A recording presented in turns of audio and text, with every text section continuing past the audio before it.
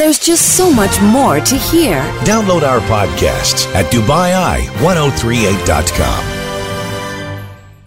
We're asking people to guess which film you are. So tell us, Emma, which movie are you? I'm a 2006 film directed by Martin Scorsese, based on the 2002 Hong Kong film Internal Affairs. I star Leonardo DiCaprio as an undercover cop in Boston who infiltrates the world of an Irish mob boss played by Jack Nicholson. Simultaneously, Jack Nicholson's character places one of his men, played by Matt Damon, as a mole in the state police force. I am the film that gave Martin Scorsese his long-awaited win for Best Director at the Oscars. Which movie am I? Okay, we're going to head to London now. Olly Barratt joins us. Olly, if you know the answer to the question, don't say it. I don't. Oh, that's good. That's good. You and only three other people that have texted the programme tonight, Olly, because everybody else seems to be getting it correct. So you're in good or bad company, depending on if you're a glass half full or half empty. Olly, great to talk to you. You've got a couple of stories making the headlines in Europe at the minute. And this first one is about migrants being smuggled across the Channel. 6 men have been found guilty of attempting to smuggle Albanian migrants across the Channel. It is a popular route. Olly, what more detail do you have? That's right, and this has been a long trial here in London at the Old Bailey. 9 weeks it's lasted, and at the conclusion of it, 6 men found guilty of conspiring to, as you say, smuggle migrants across the English Channel, which links the south coast of England with France, of course, and this was back in 2016 that this plot was disrupted by UK officials. What they've been convicted of is a plot to try and ferry mainly Albanian nationals, it appears, to the UK from mainland Europe using inflatable boats with rigid hulls. There was one incident in which at least 18 people were transported from near to Calais in northern France to Dymchurch, which is in Kent on England's south coast. 18 people at least in boats which were designed for only 6 people. So very dangerous conditions indeed that these men were going to try and expand this plan and expand their operations with. All of these 6 men found guilty at the Old Bailey, as I say, after an investigation by the National Crime Agency, which was working here in the UK alongside French authorities, coordinating their resources to carry out surveillance over a 4-month period. From May of 2016, we saw at one point in May in 2016 an inflatable boat found abandoned on Dymchurch Beach in Kent. There were signs on this boat that it had already been used to bring some migrants to the UK. It had personal belongings in it. It had signs that people had been in there and had not been in great conditions as well.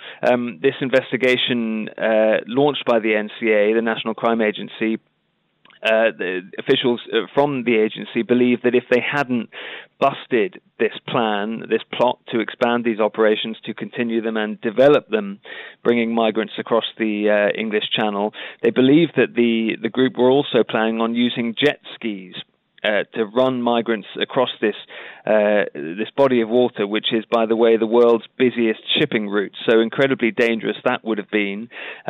French police had been carrying out surveillance near Calais as well, where they'd seen small groups of people appearing to signal to boats. They believe they disrupted a potential crossing at that point as well. So, as I say, officials believe that with this surveillance, in coordination with the French, that they've disrupted a plot that would have developed and got much bigger. Migrants being charged several £1,000s a time for the crossings and the potential future crossings as well. But the National Crime Agency is very active worldwide in terms of people smuggling operations of migrants trying to get to the UK, with, at the moment, we're told, as many as 250 active current investigations. Moving elsewhere, Olly, and Theresa May is in Scotland to discuss Brexit. Yes, she is, and she is going to face some very tough questions indeed from Nicola Sturgeon, the Scottish First Minister, who is very critical of Theresa May's Brexit strategy, of her Brexit plans. Of course, we have now the so-called Chequers plan in place that Theresa May is trying to sell to her European counterparts in terms of how Britain leaves the European Union. But what Nicola Sturgeon wants Theresa May to do is to set out much more detail about what the plan B might be if she can't get a form of Chequers to be agreed by Brussels and the negotiating team there. Theresa May, of course, is saying she's confident that she can get an agreement reached with European negotiators, but at the same time, preparations are being stepped up by the British government for a no-deal scenario in which a deal isn't reached with Brussels, and Nicola Sturgeon very, very worried indeed about that as well. So they are certainly going to be at loggerheads as they discuss Brexit with regards to a number of issues.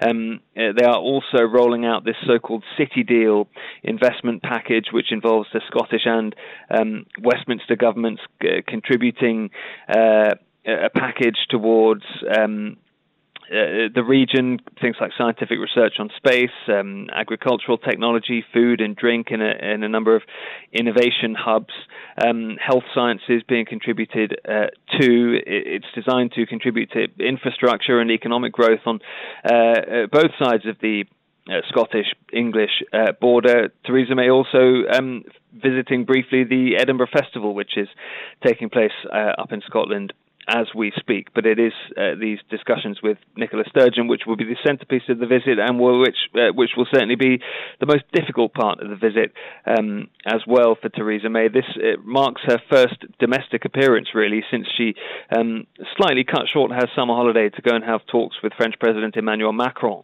about Brexit. The British government at the moment engaged in a round of diplomacy in Europe to try and convince some individual European nations to get the European Commission negotiating team in Brussels to be perhaps a bit more flexible with ongoing discussions. And Olly Barratt, there's news coming out of Arsenal today. Kroenke moved to take control of the club. Yes, Stan Kroenke, he's already the majority shareholder of Arsenal, but has now made an offer worth hundreds of millions of pounds to buy the whole of Arsenal Football Club. As I say, he owns 67% of it already, but says that Alisher Usmanov, who holds 30% in terms of a stake, has agreed to sell that to him. That will then trigger a process having over 90% of the club, if it does go ahead, as it looks like it probably will, where he would be able to trigger compulsory share purchases for people who have much smaller shareholdings in Arsenal, and Stan Kroenke would then, at that point, effectively take the club back into private ownership. In terms of his private ownership, the announcement's already been made, this buyout announcement to the London Stock Exchange. Usmanov has had a very large shareholding for a long time, but hasn't been part of the decision-making process at Arsenal. He's not part of the board.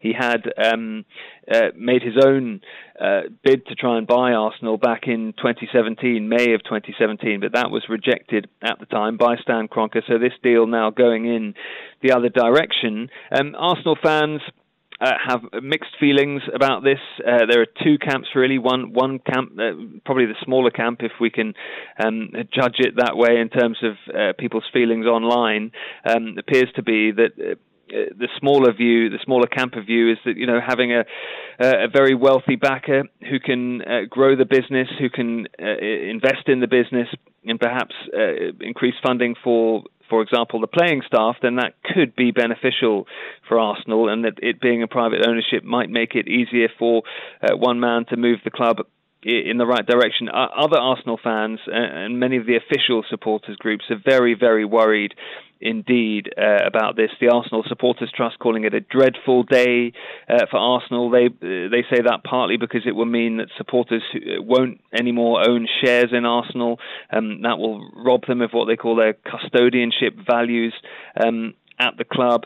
They believe that Kroenke would then, as 100% owner, be able to do things like pay management fees and dividends without checks and balances in place. They also worry very much about the idea that the purchase is going to be funded by debt. They don't want to see Arsenal weighed down by debts at a time when they have been, of course, losing ground in the Premier League to the other bigger spending clubs. They do have a new manager in place for the season. They've spent a bit of money, but many Arsenal fans worried about future prospects. But Stan Kroenke himself says that if this does all go ahead, it will mean he will be able to improve the club from a business perspective, but also on the pitch. Okay, Olly Barratt in London for now. Thank you very much. Thanks, guys. There's just so much more to hear. Download our podcasts at DubaiEye1038.com.